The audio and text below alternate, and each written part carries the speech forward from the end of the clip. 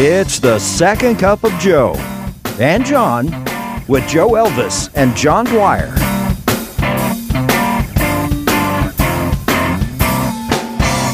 It's the spring of 2022, and everyone is graduating. On my Facebook, on the Instagram, everyone is graduating. So proud of your kids. It's great. Jeez. Tell me. I need to know. I need another picture. More pictures. I need it. It's great. Thousands of people. Kid? Well, congratulations to my oldest son, Joseph Warren King IV. We're going to edit this out. Joey just graduated from Auburn University. I'm very proud of him. My pictures were everywhere. Yeah, we posted them every 4 seconds. I don't know why we felt the need to do that. I think it is. I'm mainly on Facebook because my parents can see what my boys are doing, because I don't have that many friends in life or on Facebook. So posting the pictures was it. But, you do get traumatized by seeing everyone else's kids' pictures. But it is the graduation season, and I'm so proud of him. You should be. And was he the one on the dean's list or no? So my youngest son just finished his sophomore year. He was the favorite child at Auburn. Yeah. And so in the mail came the letter from the dean, and Joey, my oldest son, who just graduated, said, "Didn't you just get that?" And Justin goes, "I get one of these every semester." We're like, "Oh, boom, roasted." When I went to Butler, I made Dean's List once. It was my junior year, and my father, I'm sure it was on a payphone, I was talking to him, and he said, we're pretty upset with you. And I said, "Well, Dad, I've never gotten a 3.0. And he said, "You're ruining the family name." We never had any kid on a Dean's List. Stop it now. He called us retail. Because 4 kids, no scholarships. He goes, "You guys all were retail." Retail. Yeah. Did you have a cool? Okay, so both of them are going to be working at the golf course. They're working at the local country club, and which I told them, I said, "You're running out of summers." This is where you're FOI right here. You are Father of the Year for doing this. You're running out of summers. You'll have to intern. You'll be getting a real job. So work on we all love golf. I met my wife playing golf. We golf as a foursome, as a family. I said, "Have fun." And so they're both working at the local country club, and they love it. The tips are great. It's that life that no one lives. Can I be your son? Did you have a fun job? Did you work like that at anywhere in the I summer? actually was a caddy at South Bend Country Club when I was 13 and 14 years old, and the movie Caddyshack, pretty damn close. Oh, we were hells on wheels. $6, $5 for a loop, 4-hour round with Mrs. Green, and a $1 tip. So I learned that summer, those 2 summers, I learned to smoke cigarettes and gamble. And I would go to the course with $10 and come home with $3, and it wasn't. Not much in the piggy bank. So what was your favorite summer job? Because that was fun. My summer job, I worked for Conway Twitty. So I gave tours, which is really how I probably got into broadcasting. They would come out of the multimedia Conway Life display, and they dump out to me outside, and I had a megaphone, and it's 30, 40-plus people from Michigan off of their tour bus. And so I give them the story of Conway Twitty and walk them around the grounds. What was the name of this place? Twitty City. I did not know that. Twitty City. That was my job. 100 degrees out there. I've got my Twitty City T-shirt on, and Conway Twitty was an absolutely great man, and he built houses for his 4 kids behind him, who sued his estate when he died till every penny was gone. It was my first taste of big money and how it absolutely sucks. But Conway himself was a great guy. And then I would go do the weekend fair shows that he did, and I'd keep the blue hairs away from him because they loved. He had the most dedicated fans ever. Just a terrific man. So that was my summer. So I hope my sons are doing a little better. But the summer jobs are great. Great memories. Summertime. The summer romances. Yes. I bus tables, and I think everybody needs to work in a restaurant once, just to appreciate just how difficult that is. But anyway, we're going to find out. We have a great guest today. She had a lot of good summer jobs. I have no idea. She would be my summer crush, probably, no doubt. She's probably debutante. She grew up in Georgia, but anyway, Samantha Fisher is here, who is working for the Attorney General as Director of Communications. Prior to that, worked at News-2 as an anchor from 2012 to 2017. Before that, she's got a little CNN on her resume. Yep. And then working in Salt Lake City, I think. And so broadcasting is kind of the thing we have going here. We do. So, it's folks from our era that have nothing but good things to say about broadcasting. Nothing but good things. This is going to be a really short podcast. Here we go. Here are the top 10 things of why you should go into local broadcasting. You got 3 sourpusses right here. Sam, light it up. John and I got out just in time. Yes, we did. But thank you for stopping by to the JTG International Global Headquarters in East Nashville. I love it. To come on by. So how are things going? Things are going okay. Yeah. I'm in like the busiest season of the year, not with work, but with the end of school. Have you experienced this? I was going to say, when's the busy time? Your kids, what are your kids' ages I need now? to quit my job just to deal with the number of school emails I am getting about field trips, class parties, field day. What did you do at the end of school? It was like, it's the end of school. See you in August, September. Yeah, why does there have to be this constant communication? Tess and Penny, adorable. They're really good kids. What grades are they finishing this year? They're finishing 4th and 3rd. Oh, you're just starting again. I thought they were a little older. Woof. Well, I saw your graduation announcement. I thought like he was just going to Auburn and then cap and gown and the whole thing. It goes quickly. Wow. It really does. When you said there's just a busy is there a busy season for the Attorney General's office? I did not know that. No. We're constantly involved in litigation, constantly suing various entities and things. And I'm not a debutante, by the way, and I'm not a lawyer. I don't know what I'm doing in this job.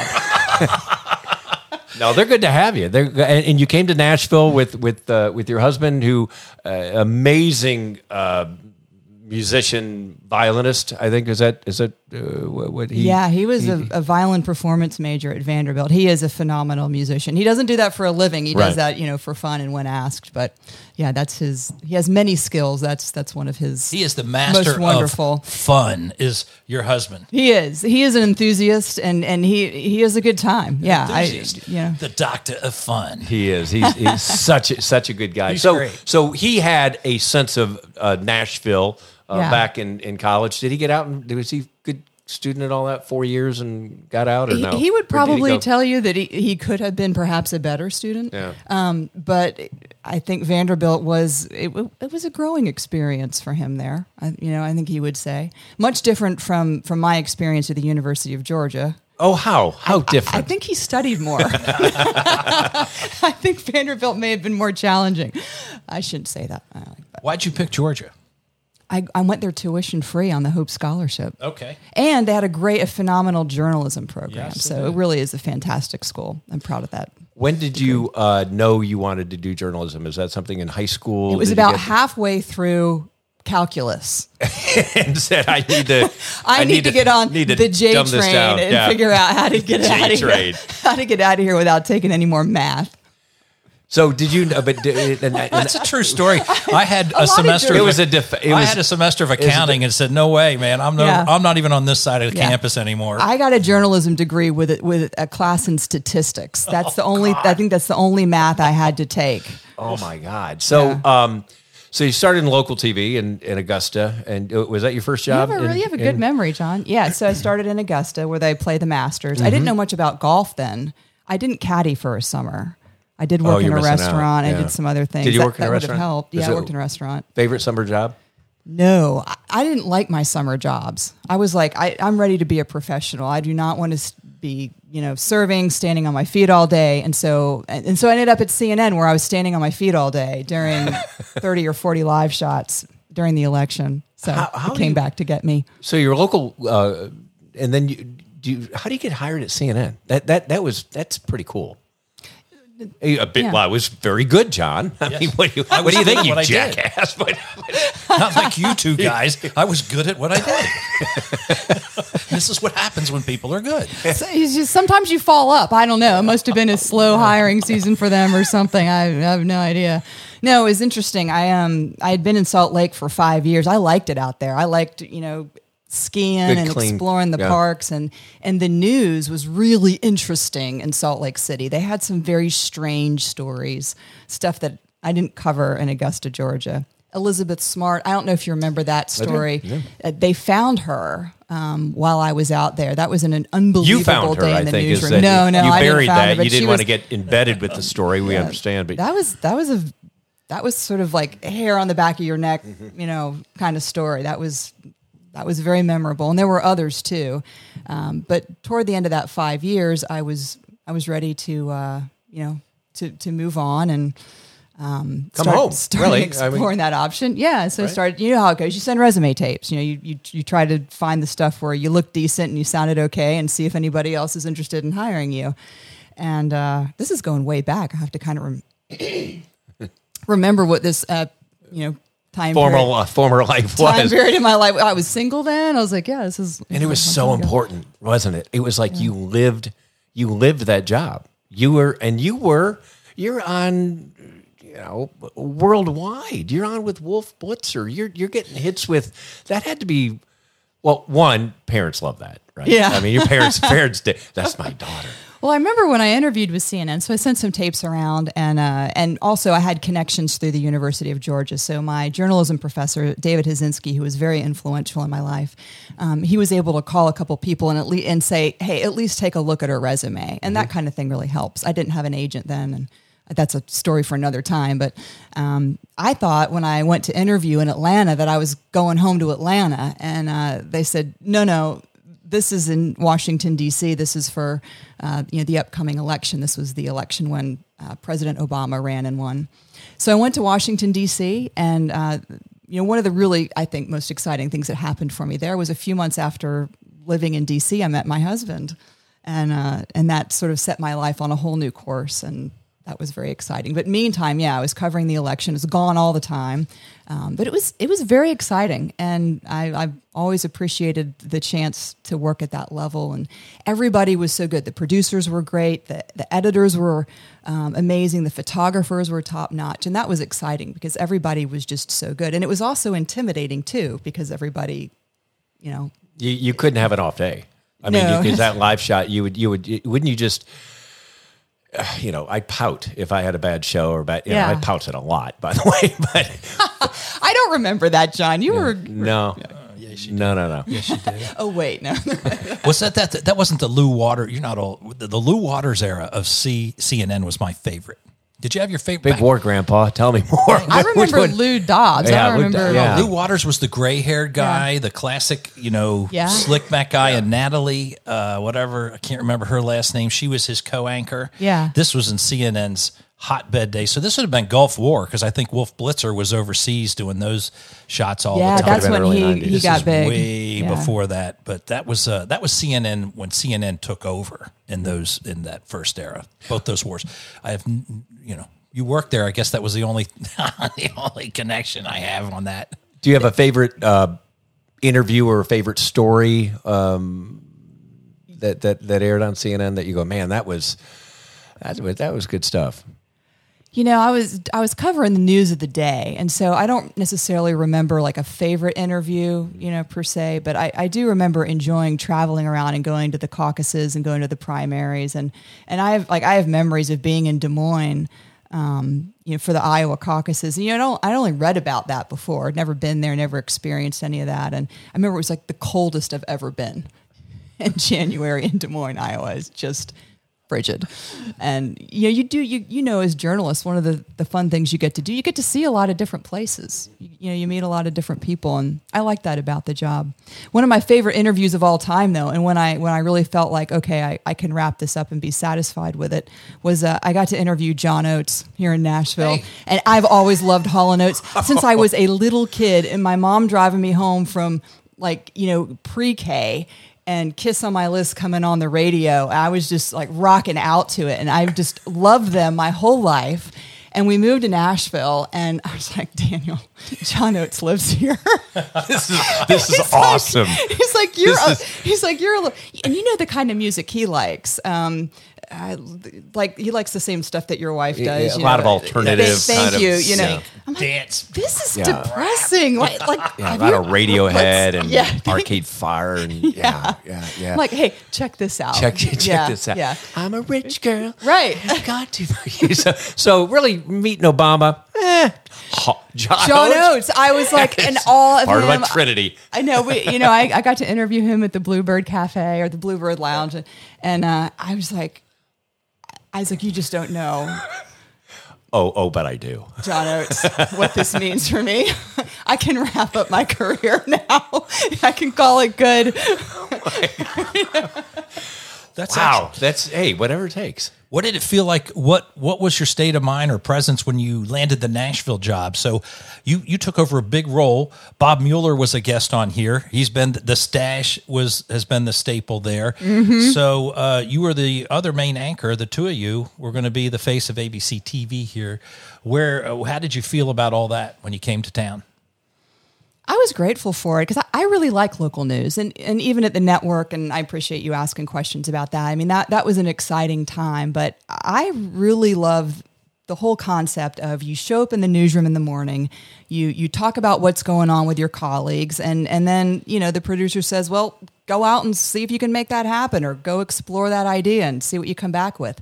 It's not like that at the network. Everything's very prescribed. The different shows have different budgets and producers, and I don't know how to say it otherwise, and it's a much more complicated process to just get out the door, with a photographer and do a story. And I love that freedom in local news. And I don't know if it's still like that or not, but the creative license there to, have an idea about a story and just go out and try to put it together. I've just always enjoyed that. And so the chance to do that again in a great city like Nashville, in the South where my family was, I missed them. A nice city to raise our growing family, and our daughter, Penny, was just a few months old at that time. I was excited to be here. And Bob was a wonderful ambassador to Nashville, and knows the city, knows the stories, knows the players, and was very gracious in his welcome, to me and my family. Do you miss it? Sometimes I miss it. But I don't, we've all been through this, right? You have a way of romancing the past, and I have selective memory. Selective Absolutely. memory, yeah. And when I sit here with you guys and I think about the fun that it was, to sit on the desk and host a newscast, that is fun. And I like the team effort. I enjoyed the buzz of a newsroom, and there's really nothing like that. But I also accept that time passed, and there's new things to do and new challenges to get involved in, and that's okay. It's also nice to be home with my husband in the evenings, which I don't know what schedules y'all. You were an evening guy. Joe, were you an evening or morning person? I did afternoons. Okay, afternoons. So I had mornings to do what I wanted, but evenings were out. Yeah. So it's some large segment of the day, the people closest to you are taking a hit because there is no great schedule when you're working in TV, and that's just part of the job. Yeah, I worked a lot of holidays. The news had to, you had to have a Christmas Day newscast. Did you really need? Yes, you do, because you need to, So yeah, we worked a lot of holidays, a lot of weekends, and I always said it wasn't hard work. It was just a lot of hours. It was just, and we missed a lot of things. Well, you covered sports, John. Come on. I did. I think you said you missed like 5 Super Bowls at one point because I went to mornings because I had to go to bed at 4 p.m. then. So I mean, people that work morning. Did you ever do the graveyard shift at all? I did a couple of morning shifts, enough to know that I never wanted to do it again. Do it ever again? No, it's awful because folks don't know you're getting there at like 2 a.m. I got there. I woke up at midnight to be there at 1 a.m. and work till 9, and you're just on jet lag 24/7. And you had to be in a good mood. You don't want a morning news anchor who's complaining about how tired you are. That's probably not going to the people who do flow that. Well. Yeah, who have done it for years. Like I think of like Neil Lorne. Like that man is amazing. Oh I mean, I don't know how you. There's 2 of them because he'll sleep when he's dead, I think. I know. I did it for a year when I was in Augusta. So I must have been, I'm just thinking back on this, I must have been like 23 or 24. Like a time in your life where if you're going to try to pull that off, you should be able to pull it off. Yeah. No, I mean like I slept twice a day in like 3-hour shifts. I was eating like spaghetti or lasagna or some weird, like at 7 o'clock in the morning, like gaining weight, feeling tired, aggravated. Like it was a bad. And then you have to get on at 5 a.m. and go, hey, good morning, everybody. Yeah. Good to see you. And Yes. I'm just like, and I had Diet Mountain Dew. I would drink all the coffee during the night, and then I had on the news desk with the coffee. I mean, it was Diet Mountain Dew.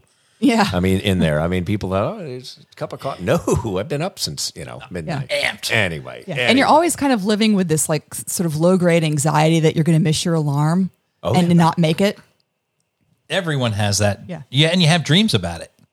Yes. Or I did. I'd have dreams that I couldn't get to for radio. I couldn't get to the music. Like the song was over, but I can't reach out to start the next thing or to grab it out of the CD player. That dates that. Yeah, I So can't it get a was weirdo. sportscast done. It's I can't get. I still have. Do you have? I do. I have Anxiety dreams, anxiety dreams of not getting the sportscast together, and I'm like, I haven't done sports since 06. Yeah. So why can you not just let this go? You know, Let me sleep. I think some of the anxiety was warranted because there were times when that really did happen. Like, or what the worst thing you can imagine, the teleprompter falling out and just having to talk for a while, like that stuff happened. Mm-hmm.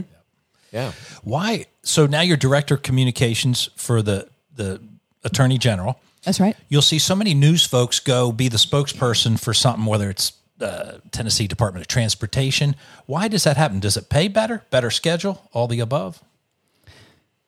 I think that there are so many businesses, companies, government agencies now where, people don't want to talk to the media. I'm not saying that about my office in general, but that I think we work in the media for years and years, and sometimes you can start to tell yourself, I kind of know how to do this thing, but I don't know that I know how to do something else. But the skill of understanding the news cycle, how to write the news, how you kind of put a headline together, that's valuable, it seems, to my employer and to many others to have that experience. I have no legal experience, so I'm basically working in communications for the state's biggest law firm. And I found it to be fascinating. I mean, I covered a couple of court cases and some prominent court cases over the years as a reporter, but never anything like the magnitude and the scale of what the Tennessee Attorney General's office does. So, of all the guests that we've had on, the streak continues because I don't think we've had anybody on that does not involve themselves with another podcast. Making the Case podcast. Oh, thank you for the plug. What is that? You're listed as a producer. Are you part of it? Have you, as part of our extensive show prep? Yes. What do you do there? What exactly are you doing for the state of Tennessee? Well, I haven't listened. I have not consumed a Making the Case podcast. But it's interesting that in this day and age, to be relevant and to have a way to kind of form your own narrative and control it would be a podcast. So tell me about it. And that was my pitch. That was my pitch to the Attorney General and the Chief of Staff, whereas we can respond to questions from reporters, or we can also make an effort to inform a lot of different groups of people. And, one of the challenges to working in this office, because our Attorney General is not elected, the Attorney General in Tennessee, we're the only state where the state Supreme Court appoints the Attorney General. And this is really interesting in a lot of different ways. But one of them is that because we don't have an Attorney General running for office, we don't have an Attorney General fundraising and, having to potentially be influenced by, various groups and lobbyists and things like that. And so we are litigating and dealing with the law on a large scale and multi-state lawsuits and national investigations and all sorts of things, and leading those investigations and litigation because we are fully concentrated on the law in Tennessee, not having to run for office, not having to try to think about how to get in front of the camera all the time.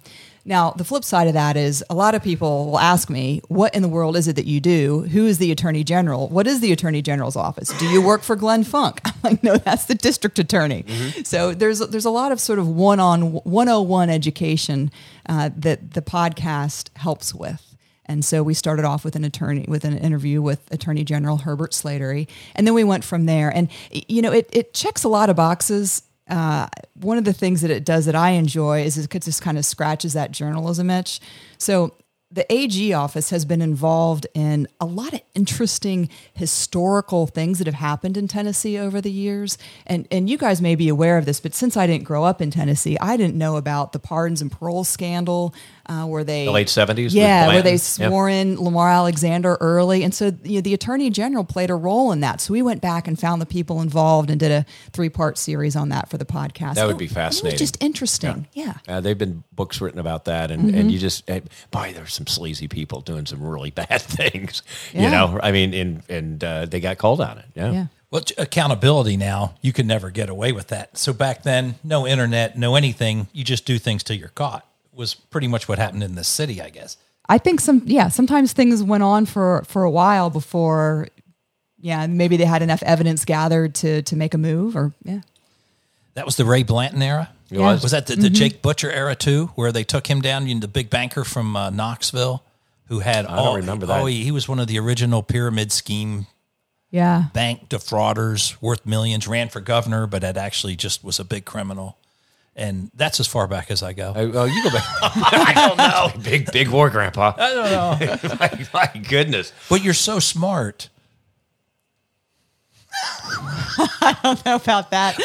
So it has to be fun to write again and deal with these guys. Is it fun in that office at all? Are you the one who mixes it as these, what's the personality traits hanging out in that office every day? Because you are fun. And so it's you go in there and, you hit hard, you do your job, but is it fun to mix it up with these guys, in a fun way? It was a little intimidating at first, I think, talking to people who, okay, so I have a bachelor's degree. I didn't go to law school. I didn't I didn't spend a lot of time studying after you college. watched Legally Blonde and went, okay. I felt like I was ready. Yeah, I felt like I was ready. My cousin Vinny, and I saw that testimony, and I thought that was pretty good. Yeah. No, I mean, at times it's a bit intimidating. I mean, our Solicitor General, the first female Solicitor General for the office, has multiple degrees. One of them from Yale, and these are just brilliant people. And I admire them too, because a lot of them could make a lot of money in the private sector, at a private law firm, and they believe in the causes and the cases that the AG office litigates, and they do a lot of good for people. And so that's when you ask why do I do it, or why do people from with a background in journalism end up taking these jobs? I think that journalists by nature do want to get behind and do something that they think is worthy and that that is worth supporting. And, and I felt that way. But you asked, am I any fun? The other side of it. Am I fun? Am I fun? So, oh, man. So, in news and in radio, you work on multiple deadlines. You've got something that you're trying to put together, and you need to have it done like in a couple of hours. So when I sit down with attorneys and I can see that something's gaining traction in the news cycle, I'm like, okay, listen, I need you to get me up to speed on this case. I need the cliff notes. All right, I'm watching the clock. I'm watching the clock. I'm like, okay, 15 minutes. An hour later, at least. You're about pulling your hair out. They are detail. These are detail-oriented people. Yeah, but Cliff Notes, you're speaking my language. I mean, that's how I got through school. I didn't read the book. I don't know anything else about that. And it's Cliff's Notes. Yeah. Cliff's Notes. It's Cliff's Notes. What about, talk about the women in broadcasting now. We've discussed another interesting. We're going to go there. Where are we going? We're going to go there. We've discussed. We were doing just fine, staying in our lane, Joe. I drew the line at fake eyelashes. I was like, I'm not putting that on at 9:45 at night. I will not do it. We've discussed. Is that where you're going with it? Well, sort of. We've discussed the tiers of broadcasting. So all of us worked in broadcasting pre-internet, where everybody made the World Wide Web. Everybody made significant money, really, if you were in radio, TV, or even as a newspaper writer. But post-broadcasting, ad dollars tanked. Folks aren't watching the news as much. They're not listening to radio as much. They have all their outlets on the phone and whatnot. So now, Bob even commented, Bob Mueller, Nashville used to be a third or maybe fourth job for folks before you got here. That's right. And now they're hiring them straight out of college, which is not a knock.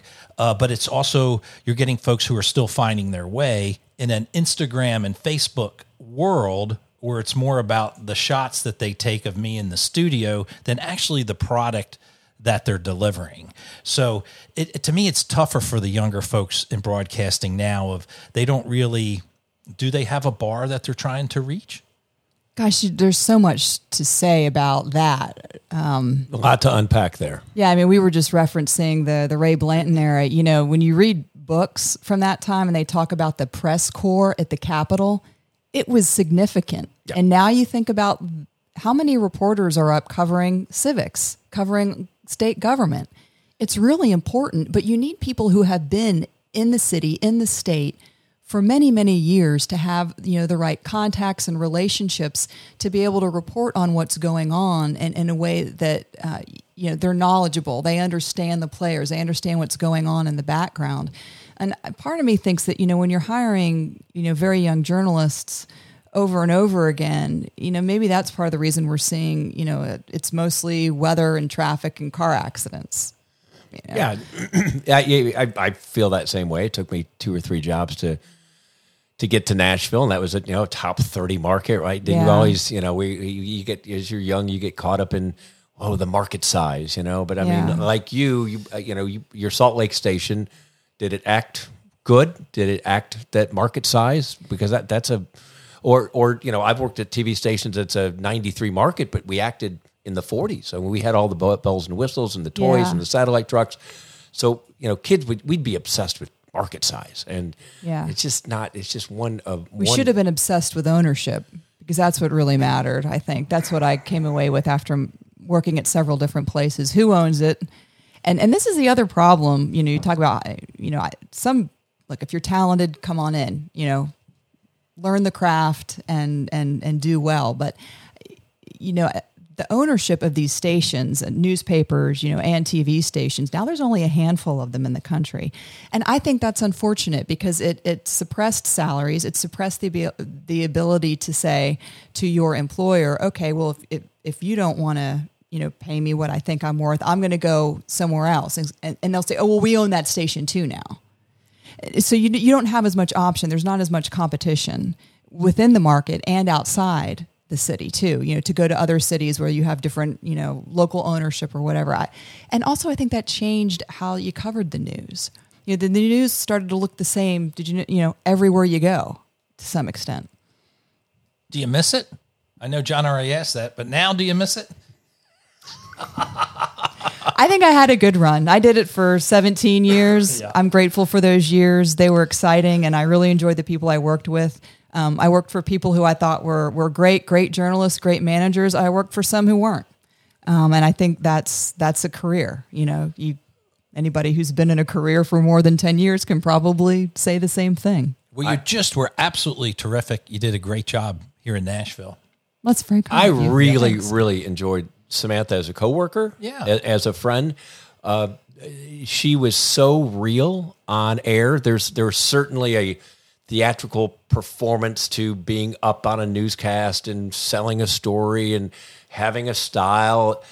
Sam was just solid, and no, she wouldn't wear those. The fake eyeglasses, but I tell you, here's where I'm really just lazy, is what I was trying to say. You get to a point where you look in the mirror, you're like, good enough, let's go. We're good. She's earthy. I will say this: you were there when it switched to from low def to HD, and HD there's a few people,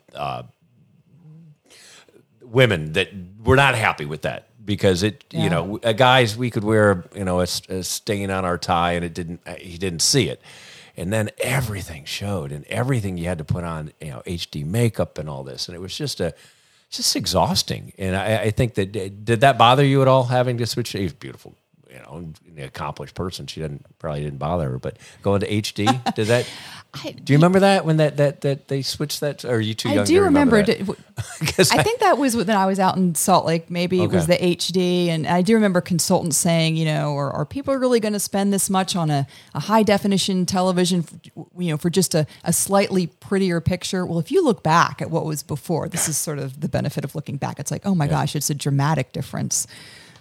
But I think it's good to look like a real person. Well, you always did. And, we could go down another rabbit hole of consultants.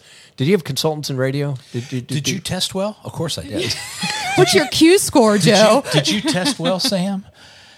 I just hate it. I always thought they'd come. You'd always have that meeting after the auditorium test happened, and they'd sit you down. Well, you're only testing well with large men. And you're like, you're like, what? Or every group you thought you would be doing well with, you weren't really dinging.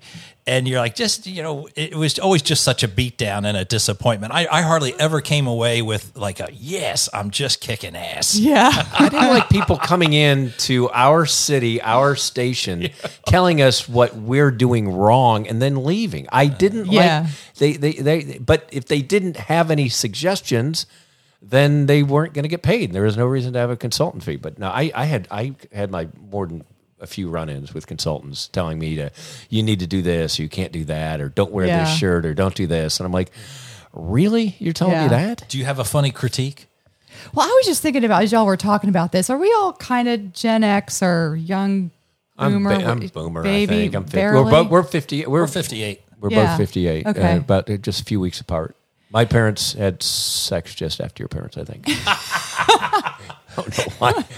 Well, I guess we'll edit that out. So we had this interesting experience at work where we had a generational expert come talk to the staff about, working better together.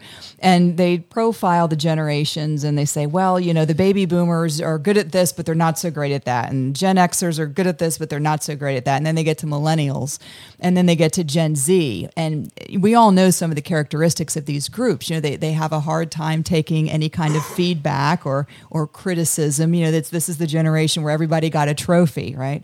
And I do wonder when we're talking about consultants and feedback and, hearing these things about yourself that you take very personally, it just popped into my head, like, how is that going to work for, Their head will explode. They can't, they'll be in the fetal. They'll be on some type of antidepressant. Yeah, they'll be like, but look how many Instagram likes. followers I have. Yeah. So many likes. Yeah, so that changed about the broadcasting industry too, and that was something I thought was tough. Was this evaluation based on not how what a good job you did on a story? It's how many people are following you on Facebook. I did not like that being a metric because you can't control Facebook. That's Mark Zuckerberg's platform. It wasn't WKRN's platform. That's just something that I always kind of thought, let's find another way to market ourselves. But that sounds old now. Yeah. Yeah, it really does. And you don't have to take instruction. You can make your own network on your Twitter and your Instagram feeds. Yeah. So that's what a lot of kids, that's like my sons, that's their platform, is to make their own stuff. And they don't even really think about working for somebody. I can do my own thing. Right. And that's great, but it's also, it's just different. Do you think there's a problem with kind of misconstruing who you are as a person and then also kind of thinking of yourself as a brand from such an early age with all of that? Well, I'll tell you this, with Jobs for Tennessee Graduates, part of my elevator speech to them is to hold up the phone and say, it's not your fault how young you are, but you will never understand what life was like without a phone, a personal computer that you could actually carry, and you have a brand out there. You don't think of yourself like that, but I could probably look at your social media accounts and find out what you like, what kind of food do you like, how do you dress, what your friends are like, how risque you put yourself out there. But also employers are looking at that too, and college counselors are looking at that too. So you can give me this free speech, I can do this, and I'm on TikTok, and this was a risque video. It's like, that's fine, but that's your brand. And I approach it to them that way, and they don't think it's the first time they go, wow, I never thought of somebody like looking at this and judging. Of course they're judging. That's all we do is judge. We're going to, you're being judged by people that can control your professional career. You better think about that before some of this garbage that you post out there. I know. And I feel badly for them that they have to think about that. We all say, good gracious, thank goodness this stuff wasn't around when we were in college. Sure. I was never where I said I was. We wouldn't have been hired either. We never would have. No, you're exactly right. No, I was never where I was supposed to be. You would have been fine. You have such good hair though, John. You would have been fine. I like what you're doing with it now, by the way. No, what am I doing with it? I don't know. What's he doing? It's like laying to the side a little bit. I like that. Yeah. No, I don't know. No product. I don't right. do No more product. products. No product. Yeah. I tell people when I leave TV, two things changed. One, I get 20 minutes of my day back because I'm not putting on HD makeup twice a day. And the Dwyer discount at the dry cleaner is over. I had about a $400 bill every month, and it went down to about $100. And she said, "What are you doing?" I go, "I'm not in TV anymore." She goes, "Well, I got another kid to put through college." I said, "Dwyer scholarship is I don't know about you've noticed that, but you do save some money on certain things. Yeah. The high definition makeup. We're back to that again. Right. Yeah, like not wearing that kind of thing anymore. And what does that even mean? How is that different than normal makeup? I think the pigmentation is denser. You don't have as much water in it. You have more actual you got to put it on really smooth, because if you don't and you don't put on powder, then people are staring at your big forehead that's shining, or something like that. I mean, but you just had to, guys, we used to put it on in 3 minutes. Now you have to get every little nook and cranny and stuff like that. So I enjoy putting my makeup on with you, John. We did. There was some good times. There's some good conversations we there. Did. Then Bob would come in and fix his mustache and spray his hair, and it was a good. It was good times. Did I tell you about Miami? Yeah. He's got 11 now. Do you know that? I didn't know that. Oh, yeah, no, he let us know that. He only said that within 4 seconds. He did. All right, let's get to, we do have some rapid fire questions. Questions. Ask your questions. Time for questions. We have questions for Samantha Fisher. Go ahead, Joe. So we're talking music. Daniel, your husband, heavy into music. You love your music. What's in your CD player now in your car? Oh my gosh. Oh, this is going to be good. I only have podcasts on in my car. What am I actually listening to? Actually, you know what I listened to on the way in? I'm not even kidding. And I saw this on Facebook, but Lisa Patton's daughter is in a band. Her daughter and her son are in a band called Troubadour Blue. And I pulled it up and listened to it on the way in. They are amazing. Great. Wow. Yeah, check it out. I will do that. Does Lisa have a podcast? I bet she does. Lisa Patton, huge weather person here on your station. I didn't know that. She's about 35 years. She is Superwoman. She would come in like after homeschooling her kids and taking them to the Blair School for the violin lessons.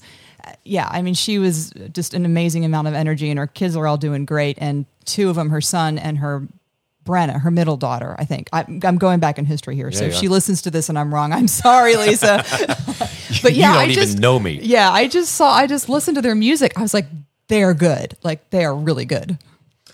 Childhood nickname. Well, Sam, that's pretty obvious. Yeah. But my favorite nickname was given to me by my swim coach. That was what I liked to do when I was growing up. I was not a bad swimmer, and he used to call me Swim It Again, Sam. Swim It Again, Sam. Yeah. Nice. Did you have any sense of, did you swim in high school? Were you in a sport? No, because once again, I did not like getting up early. Okay. This was a theme from early on. This was not an unknown when I became a professional. Like if I needed to get up before 6 to do anything, no, thank you. That's out. I could get a college scholarship. I'm not getting up. Yeah. That's funny. Maybe we are all millennials, actually. I need my 12 hours. I was ADD before it was invented. Is that the right word? Nice. What did they call it then? I don't know. You were a moron. We're like, you can't use the word retarded Joe's having anymore. trouble focusing. Yes, Yeah, he's retarded. He's behind. You can't say that anymore. Do you read actual books or Kindle? I read books. What's the last book you read? I read Rembrandt is in the Wind by Russ Ramsey, which is a wonderful book about some of the great painters and sculptors and their journey in faith and what their personal stories were like. Heavy. Lost me. And my last book was the biography of Sammy Hagar. So that's why she's doing her job. Yeah, I did. And I'm not. There's that great one that was put out in the 70s that I just got to, by the way. The one with about Led Zeppelin. What's it called? Fire demons and dragons or something like that. Doesn't mean anything to you? No. Okay. I don't read that much. I try to read a book a month, and I try to get my boys to read a book a month. Yeah. That's not what they're doing. Well, Dad, I read for study school all the time. I'm like, well, find a book, outside of it. So I'm trying to have my book a month. That's so great. Do you then discuss it with them? We're all not reading the same. No, okay. That's even a better idea. You could have your own book club. That's a better idea. Yeah. Next question. Your biggest pet peeve? I have to pick one. Yeah. Oh gosh. Well, I already covered the email communications from the kids' school at the beginning. Yeah, you're not going to be the head of the PTA there. I have a feeling that you and Daniel. Yeah, no, we're not. No. Who are these two people? Oh gosh, pet peeves. I think technology is becoming a pet peeve. I think, and this is sort of a post-COVID thing, but I think the ease in which people cancel plans is becoming a pet peeve of mine. I like to, and I'm not, a saint with this, but I think, when you commit to something, you should follow through with it. And I've noticed now that you can have something on the books and then like day of, I can't, or I'm going to be late, or I'm going to this, that, and the other. And if we didn't have this immediate, ability to communicate, I'm just going back. I remember when you used to say, hey, see you at 12 at this place in a week, and you just showed up. Just showed up, yeah. Yeah. Oh, okay. No, Do you mean like when you and Daniel said you were going to come to the government cheese show and didn't show up? Oh, boom! Is that what you mean? Something Oh, my goodness. Sam, I gave him the old COVID excuse. Yeah. And he get nothing. Hook, line, and sinker. He took it. We had a really nice, relaxing night home with my wife. It was great. Text from Daniel. Can't wait. Yeah. Apparently he can. Another Well, you 5 know years. what? You got me. You called us out. I know he was really looking forward to that. And then, somebody Was had he? COVID. I don't know. Yeah. I was out of town, so I had bailed before that. Okay, good. You're safe. I had blamed it on him anyway. Don't worry No, about you can that. blame it on me. That's fair enough. See, this is what I mean. The minute you go out and you're like, this stupid thing really bothers me, you've just like shot yourself in the foot because you've done it, You've done it. lately. Yeah. See? Best tip for being a mother. Surrender. Did not see that coming. Good. That's true. You just got to, by my. Complete and total surrender. I remember when my nephews were teenagers, and the oldest one came home with pierced earrings. Okay, and the fake diamonds. Of course, they're fake diamonds. And I said, Sue, to my sister, I said, What are you doing, man? I mean, why don't you get on him about that? She said, John, you have no idea. You've got to pick your spots, and that's not a spot. I'm not going to, he'll just deal with it, and he'll grow out of it, or kids will laugh at him or whatever. But that's not a battle I want to pick. Yeah. And so I don't know if that, now he doesn't have them anymore, and he looked, silly in his sophomore picture with these, both, but because back then they did both earrings. Yeah. Back in my early 90s, I got.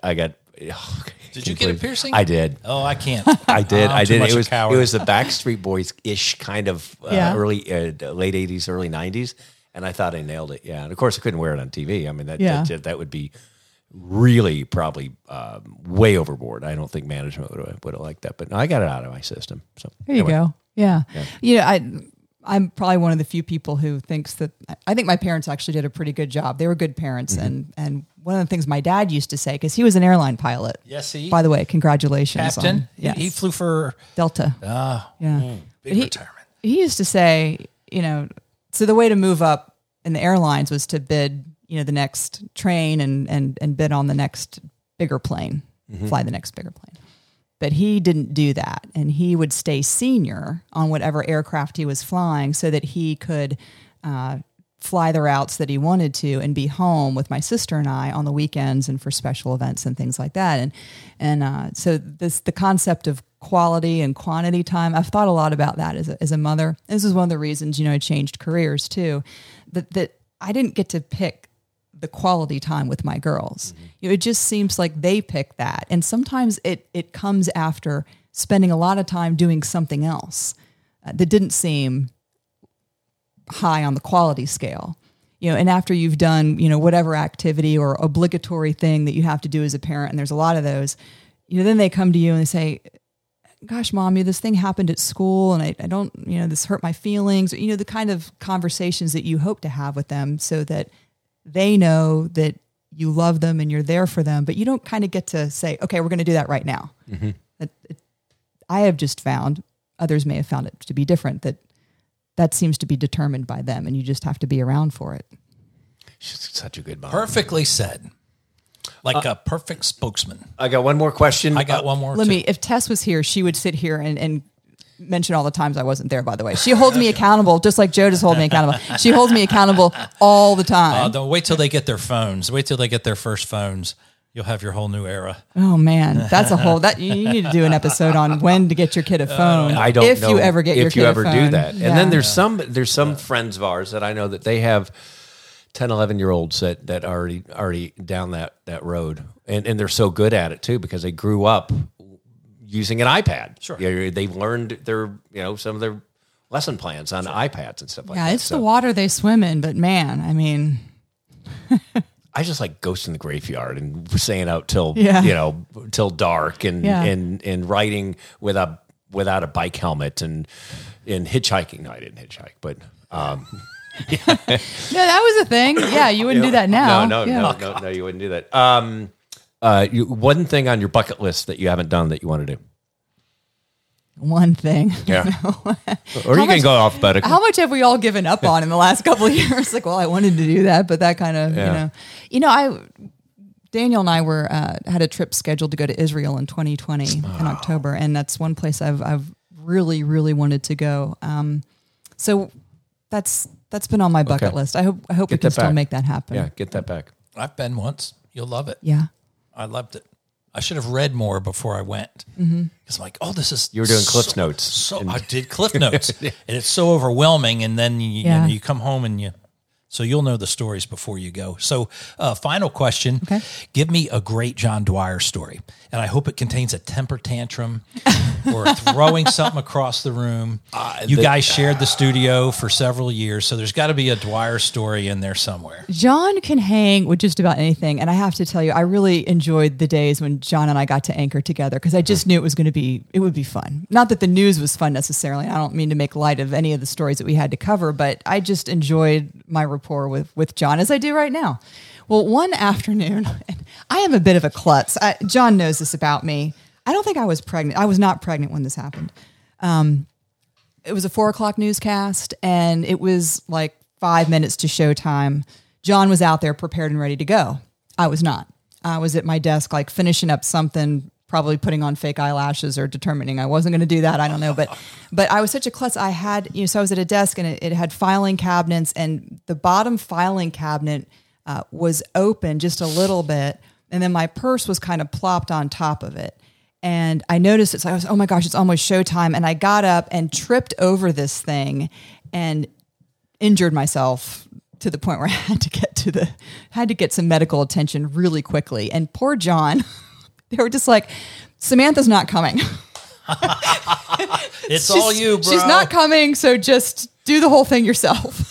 It's all you. You went from a 5K to the full marathon. That's right. Because it's an hour. It was probably like one of those 4 to 5:30 days. And then do those the 6. can be beasts. Yeah, those were just sit down and strap up and get ready to go. You got a catheter and you just you can't leave the set and all that like that. I do not remember that. Are you okay? Oh, I still got a scar up my shin from that whole situation. Yeah, it's so embarrassing most of all, but. Yeah, I just tripped over the filing cabinet on my desk. Oh my goodness! I can see where that would hurt. Oh. And you did a great job. When it's 3rd and short, you hand Dwyer the ball. Is that it? That's right. It. He breaks up 4th and inches. I think you were just like, you're gonna punt. Yeah, what in the world happened? I do not remember that. I remember you always answering the bell, and you have today. Yeah, I appreciate it. I do, and I'm really happy for you. And there's.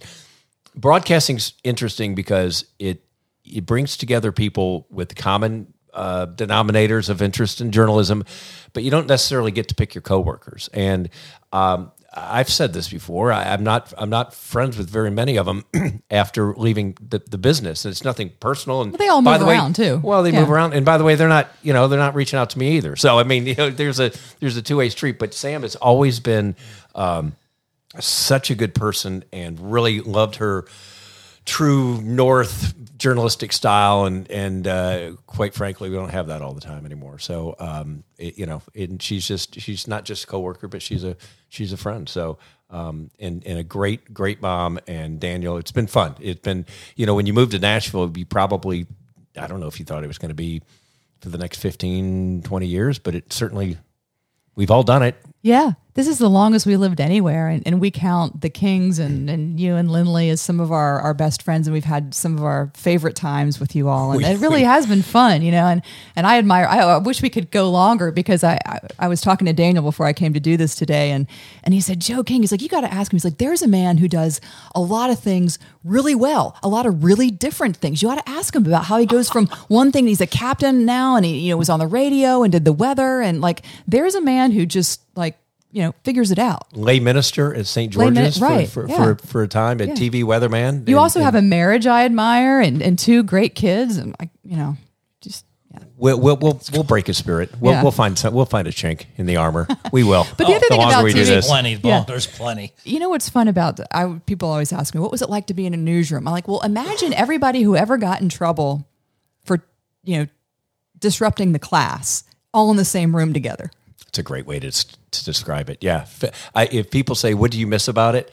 I miss the camaraderie of walking into a newsroom of 20, 30, 40 people, all giving each other, the business and knowing, whereas now you have an office that you go to, and I visit schools, and that's kind of a release. But I miss the camaraderie of a newsroom and being on a team, and being on a team, and being and when things go really well, there is a high five and so forth like that. So and talking smack about the other team. Come on, that was fun. That's the best. Yeah, I couldn't name like 3 people on TV stations now. I don't know, but I've kind of unplugged. But when you got into the business, you knew everybody. And you knew, I kicked their butt. You watched the same story, right? And you always go, I did. Yours was much better. Right? Was it? It was the same 90 seconds, probably the same sound bites. But and it's forgotten, by the next day when you're doing it again. Yeah. That's why I love the Anchorman. It's so true in a farce way, but there's a lot of truth in that movie. That's just a lot of uncomfortable truth. It is. It's terrific. It's absolutely terrific. Scotch. Well, I'll say this: I always was good friends with the audio person, because they could sink or swim. Oh, that's a good ally. I always made sure, because I have a colorful can, and I've made producers cry. I mean, I've made people cry in the newsroom. I'm not proud of it, but you can have an edge, and you can fly off the handle. And the good thing about news people, generally speaking, is you just 15 minutes over, it's you forget about it, move on. But some good times. But I'm glad we're not in it anymore. And I'm glad that we can do things like this and have our holidays and weekends and stuff like that. So it was a season. It was a season. Anyway, hey, thank you very much for being on. Thanks for having me. Second Cup of Joe and John. It's the Second Cup of Joe and John as their guests expound on any and all topics within the realm of decency. Want to be a sponsor? Let a TV and radio guy help build your business. Email joekingwx@gmail.com or text 615-289-1703. Now, hold on tight and grab another Second Cup of Joe and John.